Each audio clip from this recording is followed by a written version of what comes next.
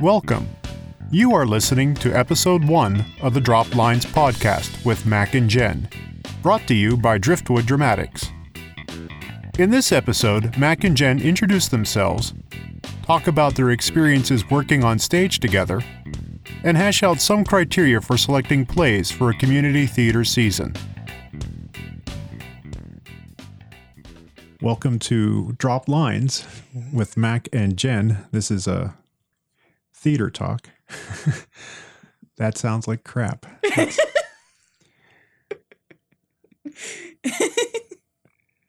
Well, welcome. My name is actually Eric, but everybody calls me Mac. There's a long story behind that. And with me is my co-host, Jen Ryan. Jen, go ahead and introduce yourself. Hello, I'm Jen Ryan. She's working on the sexiest voice on the air, apparently. Was that my sexy voice? Was it? Hello. There we go. It's creepy. It is creepy. So No. I can edit out creepiness. Oh, good. I've got a filter that takes out the creepy. It suddenly turns you into as happy as possible. I need that in everyday life. In everyday life? Yeah. Don't we all? So this is our podcast, and this podcast is sponsored by my theater company, which is Driftwood Dramatics. Please tune in to our Driftwood Dramatics Presents, which will have an episode once a month. Our first episode actually features Jen and myself as a married couple, which we've done before. Mm-hmm. The last time we were a married couple, though, I tried to kill you, didn't I? Just a little bit. Yes, a little bit. So we wanted to talk about theater things in community theater. Jen and I are both very active in the local community theater scene. Jen, you do stuff at RACT. Have you done? Mainly at RACT, and then in 2017 I did do a show with Bobcats. The Bobcat Players, and then I've worked with the Little Beaver Historical Society, and I'll be doing a show.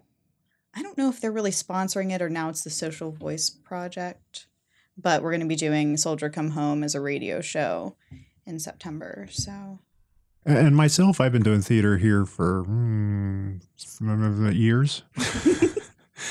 1984, I think, was the first time I did theater in the area. So I did a show at the Red Barn Theater back in 1984. It was Godspell. That was my very first show. Yeah. But I do theater all over the place here, up at the Newcastle Playhouse with RACT, done at the Red Barn. I'm actually directing a show coming up in August. We started rehearsal for that. Jen didn't want to be in it. No, I did want to be in it. I did not want to be in Red Barn in August. I'm just busting her chops. So I'm very excited to see that show, though. It sounds I'm great. kind of excited to see it, too, because it is one of the stranger shows I think I've ever directed. But and I've done stuff with Hobnob Theater up in Butler. And I belong to a group called the Known World Players, which is it's a part of the Society for Creative Anachronisms. I don't think I've ever told you that. It's you're laughing. Why are you laughing? I just love the idea. Creative Anachronisms. It's a very strange sort of theater company because they do one show a year in at the event in August, and they rehearse over the phone. So they cast in August. And then they rehearse over the phone. So you get on the phone with the director and the assistant director. You kind of Skype in with them sometimes. And you run your lines, which in my mind is more voice acting and less actual acting. Because they're not looking at your face. They're not looking at your movement. They're just critiquing your How voice delivery. Yeah, which is great if you do what I do on the side, which is audiobook narrating.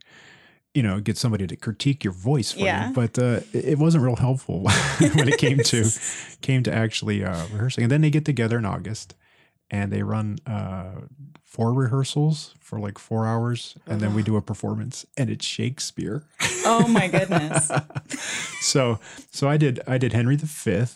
And then we did one, it wasn't Shakespeare. It was Anne of the Thousand Days, which is Anne Boleyn and Henry VIII. And I got to play a bad guy in that one. That was fun. Oh, you're a fantastic bad guy. I like playing bad guys. So Jen and I have done some shows together at RX Theater. And basically Dropped Lines is kind of our podcast to discuss theater things. And probably just get together and BS into microphones because that's what we do.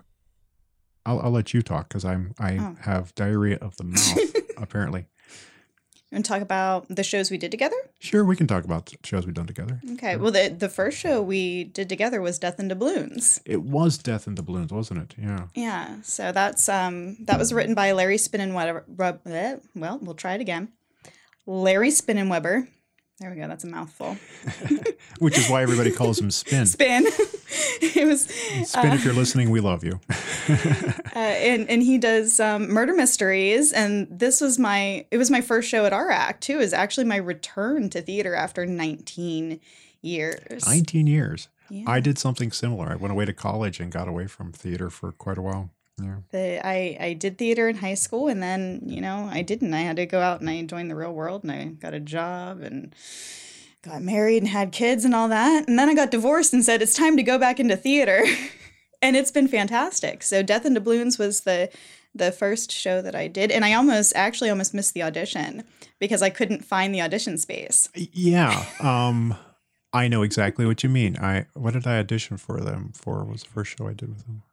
But yeah, you go out to the front of the building and you're like, where the heck I was standing in the front and I was, on the event page on Facebook, like, I'm here, the door is locked. And, Conrad is messaging back, we're upstairs. And I'm like, but how do I get upstairs? Right, so, right. Over the garage and along the walkway of doom into the door of despair. Yeah. With a big sign over it says, abandon hope, all ye who enter here. That's RX rehearsal and formal rehearsal office space. The former, yeah. So I'm kind of looking forward to the new space. Yeah. I am too. It sounds like it's going to be really good. So we did Death in Doubloons together, and I played Lorinda Hamilton, the fiery and tempestuous captive. Tempestuous. And I'll be honest with you, the only reason I auditioned for that is I love pirates. As I sit here with my pirate shirt on. Yeah, I've got a shirt with a pirate on it. And my basement, there's a bar in my basement called the Monkey's Fist Tavern, which is pirate themed. So yeah, I like pirates. So that's the only reason I auditioned for that. And so I could use my voice. Arr, again. It was great. I don't want to do it into the microphone because I'm afraid I be sitting here drinking me Gatorade. Yeah. It was a fun show. You played McTeague. I did. I gave him a first name, and it was Stacy. Yes, it was Stacy McTeague, which I got from Stacy Keach because it always amused me that this manly man who played Mike Hammer, his first name was Stacy. So yeah, it was definitely a fun. It was a fun show. So we did that together. And then the following February, I was in a play you wrote. Oh, that's right. Yeah. Yeah. Wrote. It's the Princess and the Great Gold Dragon. Yeah.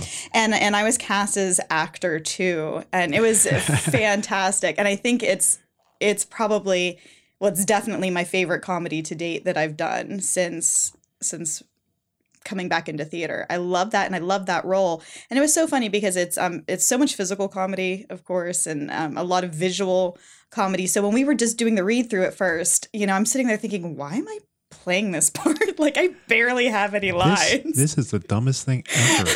I'm like just reading it because we weren't really reading all the stage directions and everything. And I'm like, I have like 4 lines. Why am I here? But then whenever we got into actually working the show, then I understood why I was cast the way that I was. And I'm like, oh. And I've had people tell me that my plays don't read well. That just sitting down and reading stuff I've written, they're like, oh, this is pretty dumb, because I like visual humor, and I like the unexpected joke from ridiculous situations. Mm-hmm. And so I've been told that the reason nobody wants to do anything you've written is because they don't get your humor reading it. Yeah. You have to see it. Yeah. And I think Dragon definitely was a you must see it to get it sort of thing. Mm-hmm. It was all in my head. I could see it, but yes, yeah. Trying to convey that to other people is tough. Yeah. Well, I didn't get to read it before that first read through anyway. So really, you're kind of rushing during a read through. They kind of rush through the blocking and the other notes and things that are in there. And sometimes they don't read them at all. So that was entirely missed on me. And I think maybe if I would have sat down and read it alone, I would have been like, oh, okay, I see what's happening here. So whenever we actually went to do it, it was great. And actually Mike gave me a lot of freedom with the character, and I just kind of did whatever I wanted. And I think it worked out. It was so much fun. Which works with my sense of humor, sure. And then what she's not telling you is that the sequel to The Princess and a Great Gold Dragon, which is The Many Wives of Bluebeard, I wrote Actor 2 with Jen in mind when I was writing it. So Son must have done a good job. It was great. And then we did Gaslight together. Yes. Yeah. Yeah. It was also called Angel Street. And that was, I just love that play. I love that script. So it's a Victorian thriller. Yes. So it's, for some people, it's really not their style, but I really loved it. I loved that it was a psychological thriller. I really loved the characters. I fell in love with Bella, which was the character I played. And Mac was just fantastic as my... I don't love Manningham, but I really enjoyed being him for several hours a night. He is sick and twisted. He really is. And Bruce Travers, he came to see the show, and there's a scene, and you couldn't see it because you were behind me. And you come down the stairs, and I think I've called you down to basically torture you. Mm-hmm. And you say something about the dog, and I looked at the audience and I gave this half smile to the audience because I'm torturing you and I'm enjoying it. And I gave them that smile out of view of you to give them the impression that I know I'm torturing you. Yeah. And Bruce said to me, he's like, that was the creepiest thing I've seen. He's like, that was great. You just had this smile. It's like, I didn't recognize you in the character. And as an actor, that's like the greatest thing anybody could ever tell you is like, I lost you in that character. Yes, that's a fantastic compliment. Yeah. And I've had, I've heard that about Bella, about me playing Bella. In fact, my sister gave me the best compliment, really. She comes to all my shows, but she's more out of obligation. She's not really a theater person, and so she doesn't always enjoy it. And usually you can get her if it is just, some kind of stupid comedy, and she's like, well, at least she'll laugh, and then she's fine. But so I really expected her to hate Gaslight, especially because it's so, the manipulation, there's so much going on in there that, if you're not paying attention, you can kind of miss what's happening and not really understand. I thought she would hate it, but she didn't. And she said, she goes, Jen, I forgot that was you up there. She goes, I forgot I was in that crappy theater. She said, she goes, I just was captivated the whole time. And it didn't even seem like you. It was like you were somebody else. And I'm like, well, that's, I hope so. that's acting. So I think it was really good, and I really enjoyed our scenes together. Yeah, I did too. It's telling that we would come off the stage afterwards and greet the audience, and half the audience they wanted to smack me, or they were all angry with me. They wanted to hurt you and hug me. I'm like, okay, but I'm not really that person. No. And I've told him that. I said, he's a sweetheart. He's a complete sweetheart. And you were fantastic in that role. And it was so good to have someone that could, I don't know, that emotional volley back and forth. You don't always get that interplay on stage. Yeah, and we took our time too. It's one of those things where, because it's a thriller, you can't rush. Oh no. You can't rush it. You've got to let it build. And we take our time with that. That scene you were talking about, that was actually, I think, my favorite scene to do, and I barely even talk in that scene. Yeah.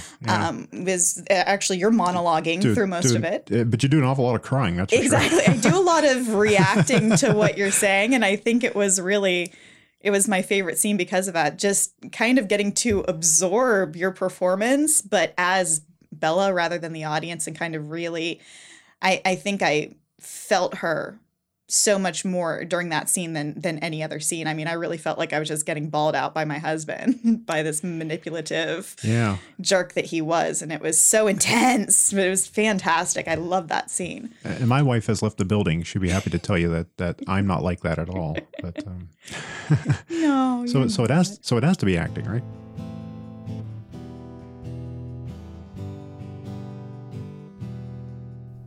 We wanted to talk about like things, small theater companies, when they're choosing plays, kind of the things that they would consider as far as play selection. Having directed shows in a couple of the small theaters hereabouts, it's different than if you're like someplace like at downtown at like the Pittsburgh Playhouse or any of those sorts of things. So I know you had some criteria that you use. What do you consider as far as? I did. I made a little list of things that you should consider before selecting a play. And I think it's going to be different. All community theaters have different strengths and weaknesses. We have some places that really do just pull out phenomenal sets. Yeah. And other places where that's just not true. So I think you really have to. We were talking about that last night at the Red Barn Theater. We were there for rehearsal for the show I'm directing in August. And the show that's going on stage next is Bonnie and Clyde. Mm-hmm. And they've turned the stage into like this 1930s, I think it is. Mm-hmm. I don't know. It's full of pallets and beams and pipes. I saw a cast picture, so I could kind of see some of it behind there. It looked neat. And, and we got to talking about, Jeff said, he's like, well, they're going to do this. And then the next play on stage is almost black box. There's nothing there. I was like, yeah, we are literally doing what it could be considered a black box presentation of Shipwrecked. And it's like, yeah. So like the Red Barn, they run the gamut sometimes between the photorealistic sets and the black box sets. And I think a lot of it has to do with budget. Yeah. Who has time to do that sort of stuff? And, and is it worth building this ridiculously large set sometimes? Yeah. Is it necessary? But like you were saying, if you're a community theater, oftentimes your space is limited, your time is limited because you're talking all volunteers. So doing these outrageous sets can be difficult. I know you've never done shows at the Comtra Theater. I haven't. I've seen shows there, but I haven't done any. So they're in the round. They're in the round. One of the challenges that a director faces there is you can't do the stereotypical set.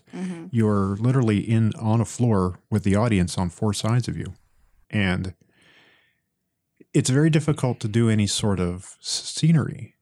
So a lot of times you're doing sets suggestively, which is kind of the way theater was for the longest time. It was, it was all about the actors. It's all about what's being said. Yeah. I mean, Shakespeare would set his scene by having somebody come on the stage and go, "We are in Dunkirk.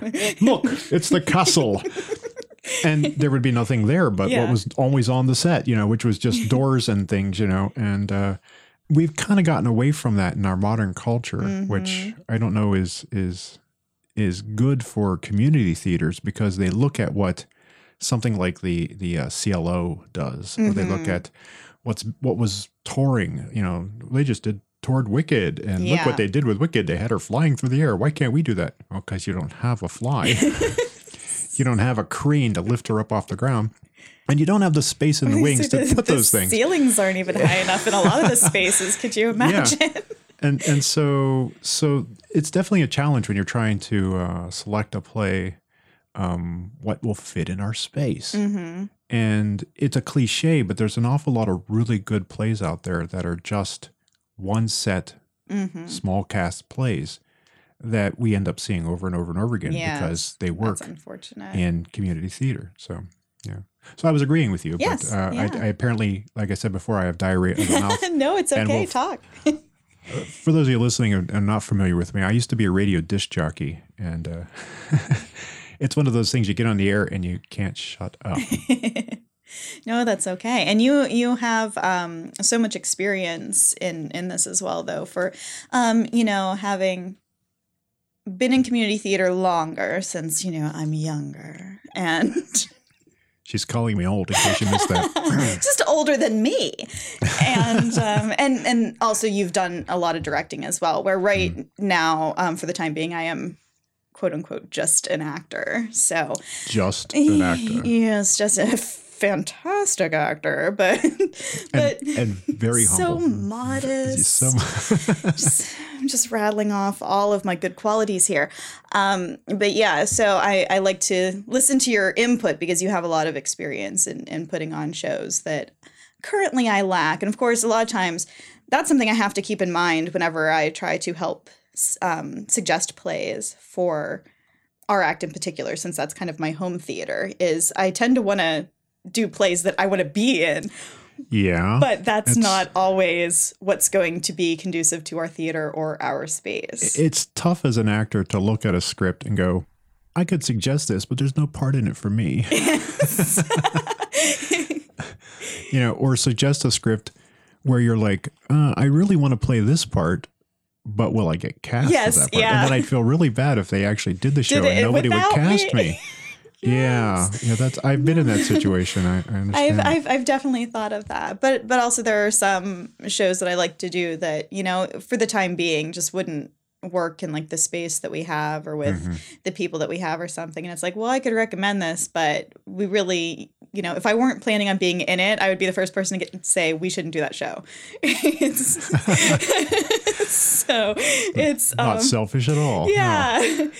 Which that actually kind of leads me to another point that I had, which was cast size. I think that should be considered a lot, not just because of the size of your stage and your space, because clearly if you have a very small space, don't try to cram 12 people on it. But also just trying to schedule rehearsals becomes very difficult because community theater, it's for, mostly adults that are living adult lives. They have families and jobs, and you want to try to put 13, 16 different schedules together. It's a nightmare to try to schedule that and for everyone to be able to get, good rehearsals with everybody there. I mean, I've certainly done shows where we didn't have every actor there until Tech Week. and that, it's not, can it be done? Yes. Should it be done? No, it really shouldn't. And sometimes that even happens with a smaller cast, which is terrible. So personally, especially with the space that I'm used to working with, I'd like to see, 8 or under. And I think even like 4 to 6 is like a really good size because you can hopefully get better actors. Yeah, but you're talking about cast size, and there is that fine line between casting and putting people in a small space and then putting on a good show. And I know a lot of community theaters, and I think you and I had talked about this, their mission statement is to get as many people involved as possible. And I don't mean necessarily as many people on stage, but they want people who wouldn't otherwise have this opportunity to have the opportunity. So what you find in that case oftentimes are people in small roles who have no acting chops or just haven't been given the correct direction, or maybe even just don't have the experience. Or people who have experience but should never have gotten on the stage to begin with, but just keep coming back. And so it's a tough thing. You're like, well, I want to put on a good show. Yeah, but I want to get people involved. But these are the people I have. Yes.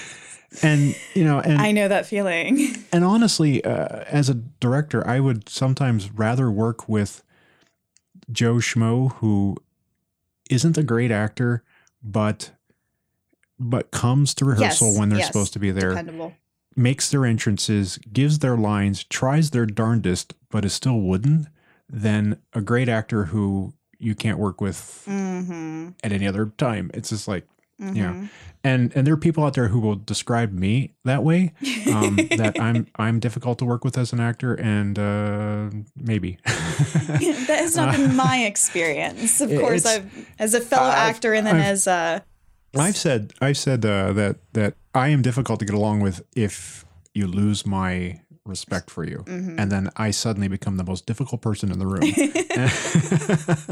And it's probably a terrible trait on my part, but I don't know. It's just the way I've always been.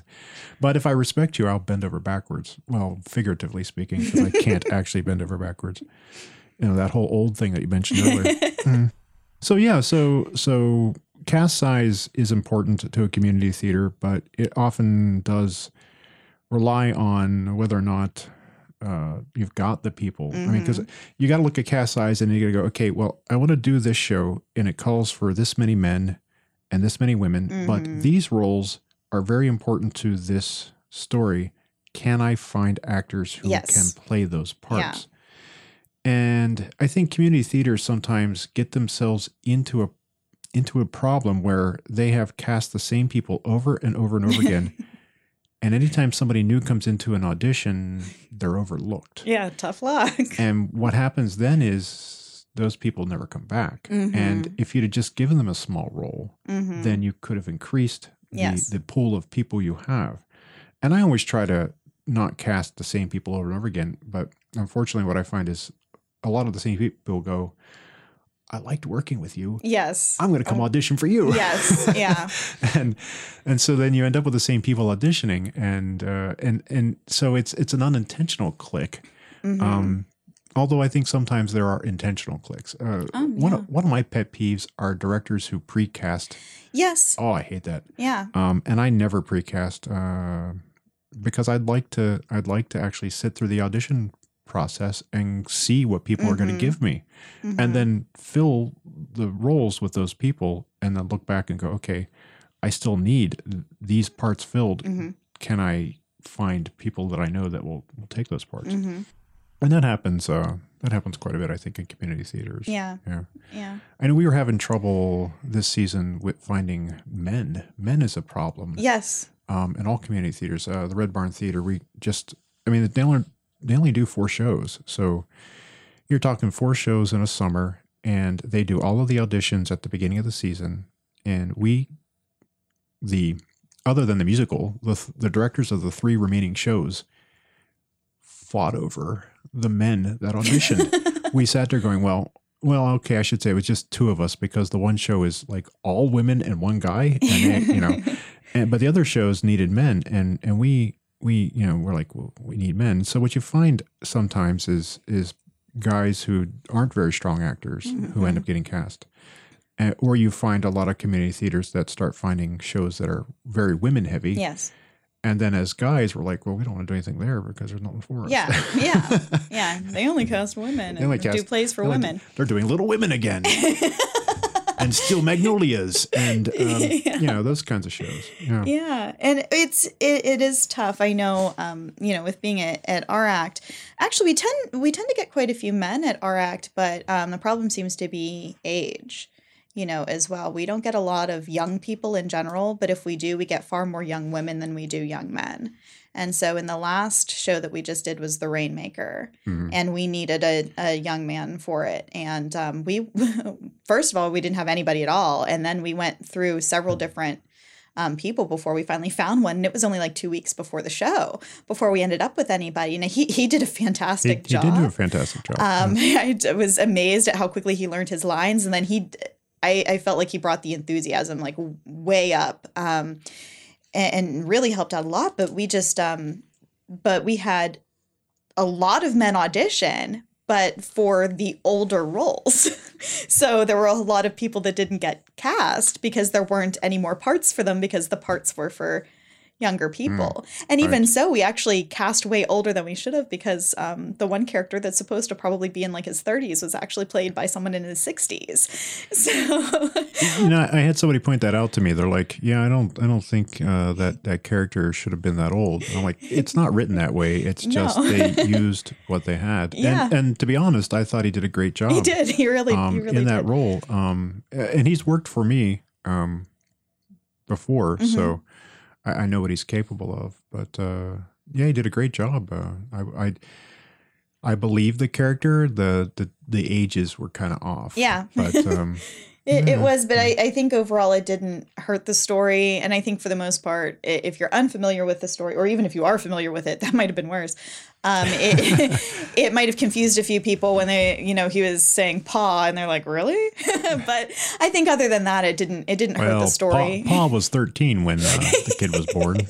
So it's hard sometimes whenever you can tend to get a lot, does that mean we select plays that have a lot of older men in them and no younger men? I mean, that was a cast of 7 men and 1 woman. It was me. And really? Yeah. I hadn't noticed. I played that part. So it was kind of already a stretch to say we're going to do a cast with so many men in it. But then the fact that, we were missing the young men, we just didn't get them out to audition, So it's tough sometimes selecting plays when you know what you have. Then you have other places where they get tons of young people. Contra has young people all the time. They have, and in fact, some of the young people that we tried to get to come over to our act were doing shows at Contra already. Because they're in Cranberry there's several high schools that have pretty good theater arts programs, and those kids like to do stuff outside of school. Because when I did shows there frequently, we always had teenagers in the cast. Some of them very talented, some of them, again, just filling a space on the stage. One of the teenagers I worked with is now on Broadway. So, wow. That's always cool. I can go, yeah, I know that guy. But it's casting can really, really affect which shows you pick for a season. It's definitely a concern for community theaters. I know some of the shows that I've recommended at some places they've turned me down because of casting concerns. Other plays I've turned down that I've had turned down, they've turned down because of whether or not they felt the author was well known enough. Oh. So I've because I tend to read a lot of plays, being a playwright myself, and I've tried to champion lesser known plays that I would like to see on stage. And one of the reasons I started Driftwood Dramatics was so that I could, if I couldn't talk anybody into doing some of these plays, I could foot the bill myself and do the plays. And their reasoning is that, well, everybody knows who Neil Simon is. Everybody knows who Ken Ludwig is. If we do Barefoot in the Park, if we do Leading Ladies, people are going to come and see those because they know those playwrights. But nobody knows Joe Schmo from Philadelphia. Yeah. So they're not going to come see that. I mean, as an actor, that's frustrating because, how many times do you want to be in Moon Over Buffalo? Yeah. You did that one several times, right? I've done Moon Over Buffalo three times. 3 times. I would need to do it one more time to play every man in the show. I've played Richard, I've played George, and I've played what is the other character's name? Paul. I played Paul. The only part I haven't played is Howard. Howard. Yeah. And at this point in my life, I am way too old to play Howard, so I'm not playing Howard. They'd have to give me prosthetic hair.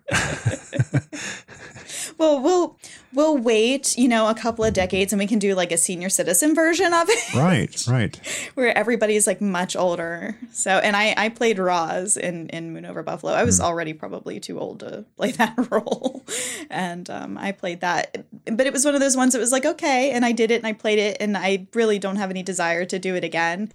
Which leads me to the other thing about play selection is that community theaters seem to primarily want to do comedies. Yes. So Jen and we were just talking about Angel Street / Gaslight, and then I did what is it called?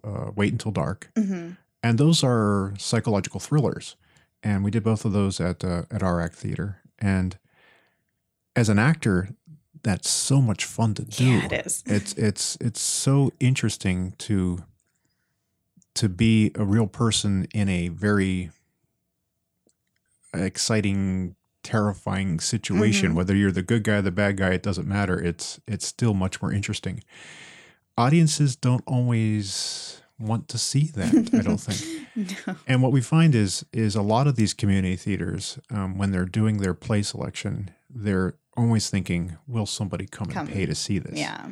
And so what you end up with is a lot of Ken Ludwig, a lot of, I almost said Neil Diamond, Neil Simon. Neil Simon, and a whole slew of others that you see all the time on stage, year after year.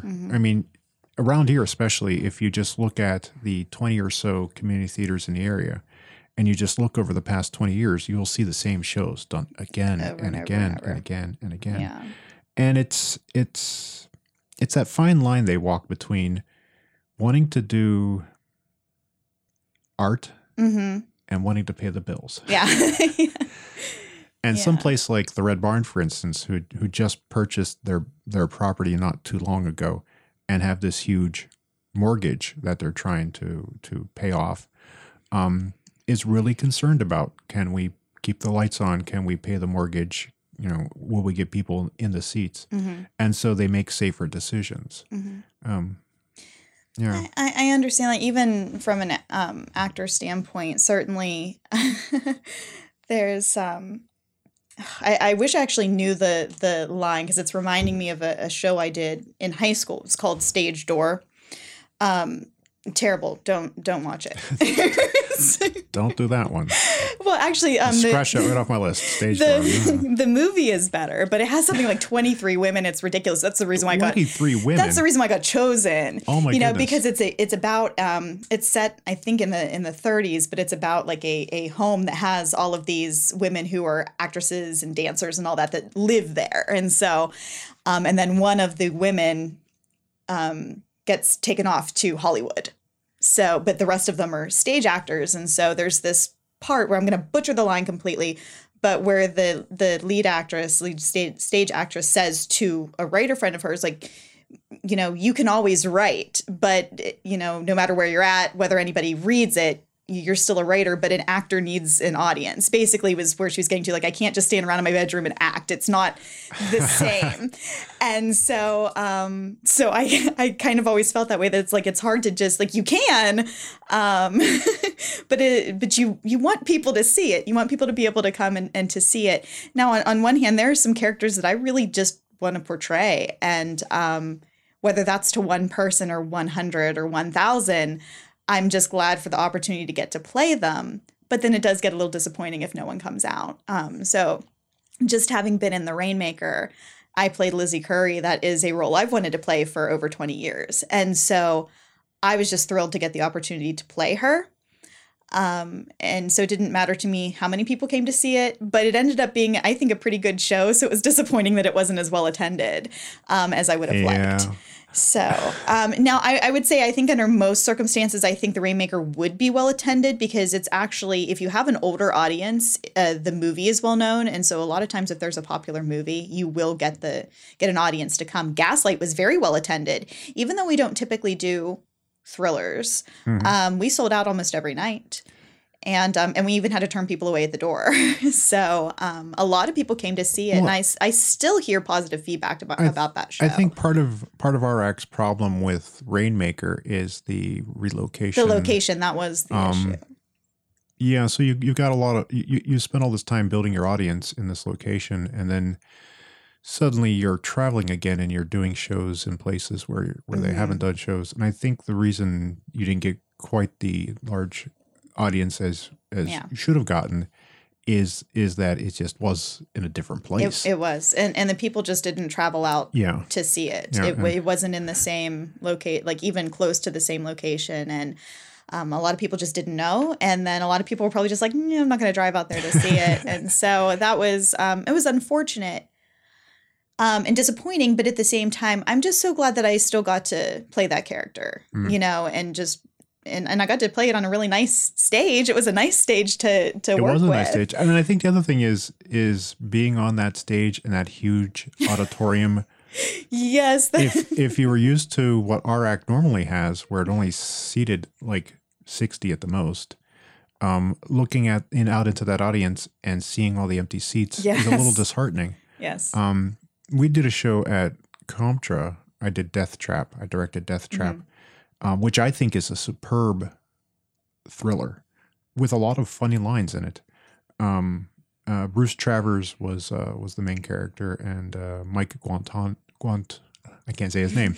Mike Guantonio was the other male lead, and they had great chemistry, the two of them, and it was a very well done show that was very poorly attended. And again, it's not a comedy. It wasn't well advertised because Comtra, I don't know how they're doing these days because I don't have anything to do with them these days, but they just didn't do any advertising. So it's like nobody came to see it. We had very small audiences every night, and everybody that came loved the show. Had a lot of good things to say about it, but there just wasn't anybody there. And then we're back to what are people coming to see? Comtra has almost exclusively turned into a place to do musicals. Because they feel that's the only way they can put people's butts in the seats is to come see 10,000 children in musicals. And so they do a lot of musicals. Even when they weren't doing all musicals, they would alternate between a musical and a play.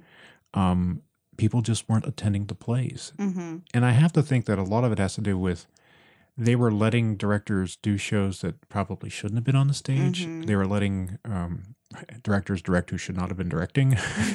And so they were focusing a lot of their attention on the musicals because they made money from them. And everything else was kind of going to the side. And there was no advertising. There's none whatsoever. And I think that hurts a small theater company to not advertise. So I think kind of summarizing. I almost said summer up. To summer up, as hot as it is outside today, we were talking about what kind of things to look at when you're trying to choose plays. And so to sum up what we were saying is how big is your stage? What kind of people do you have to work with? What's your budget?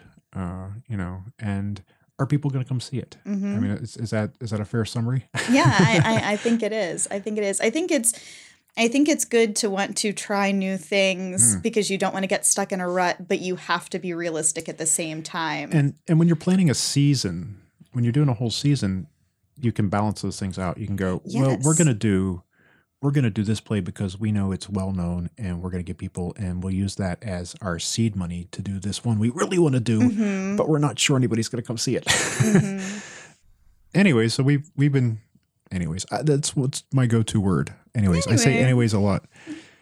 So we've been talking about sort of tips and tricks for choosing a theater season, some plays. If you're a community theater, I hope you enjoyed our chat.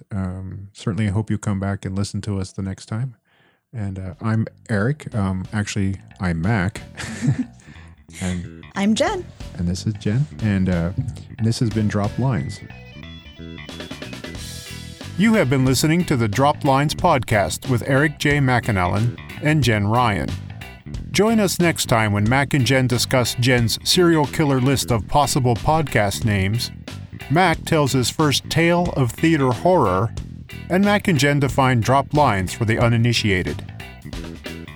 For more information, visit us on the web at www.droppedlines.com. And don't forget to subscribe.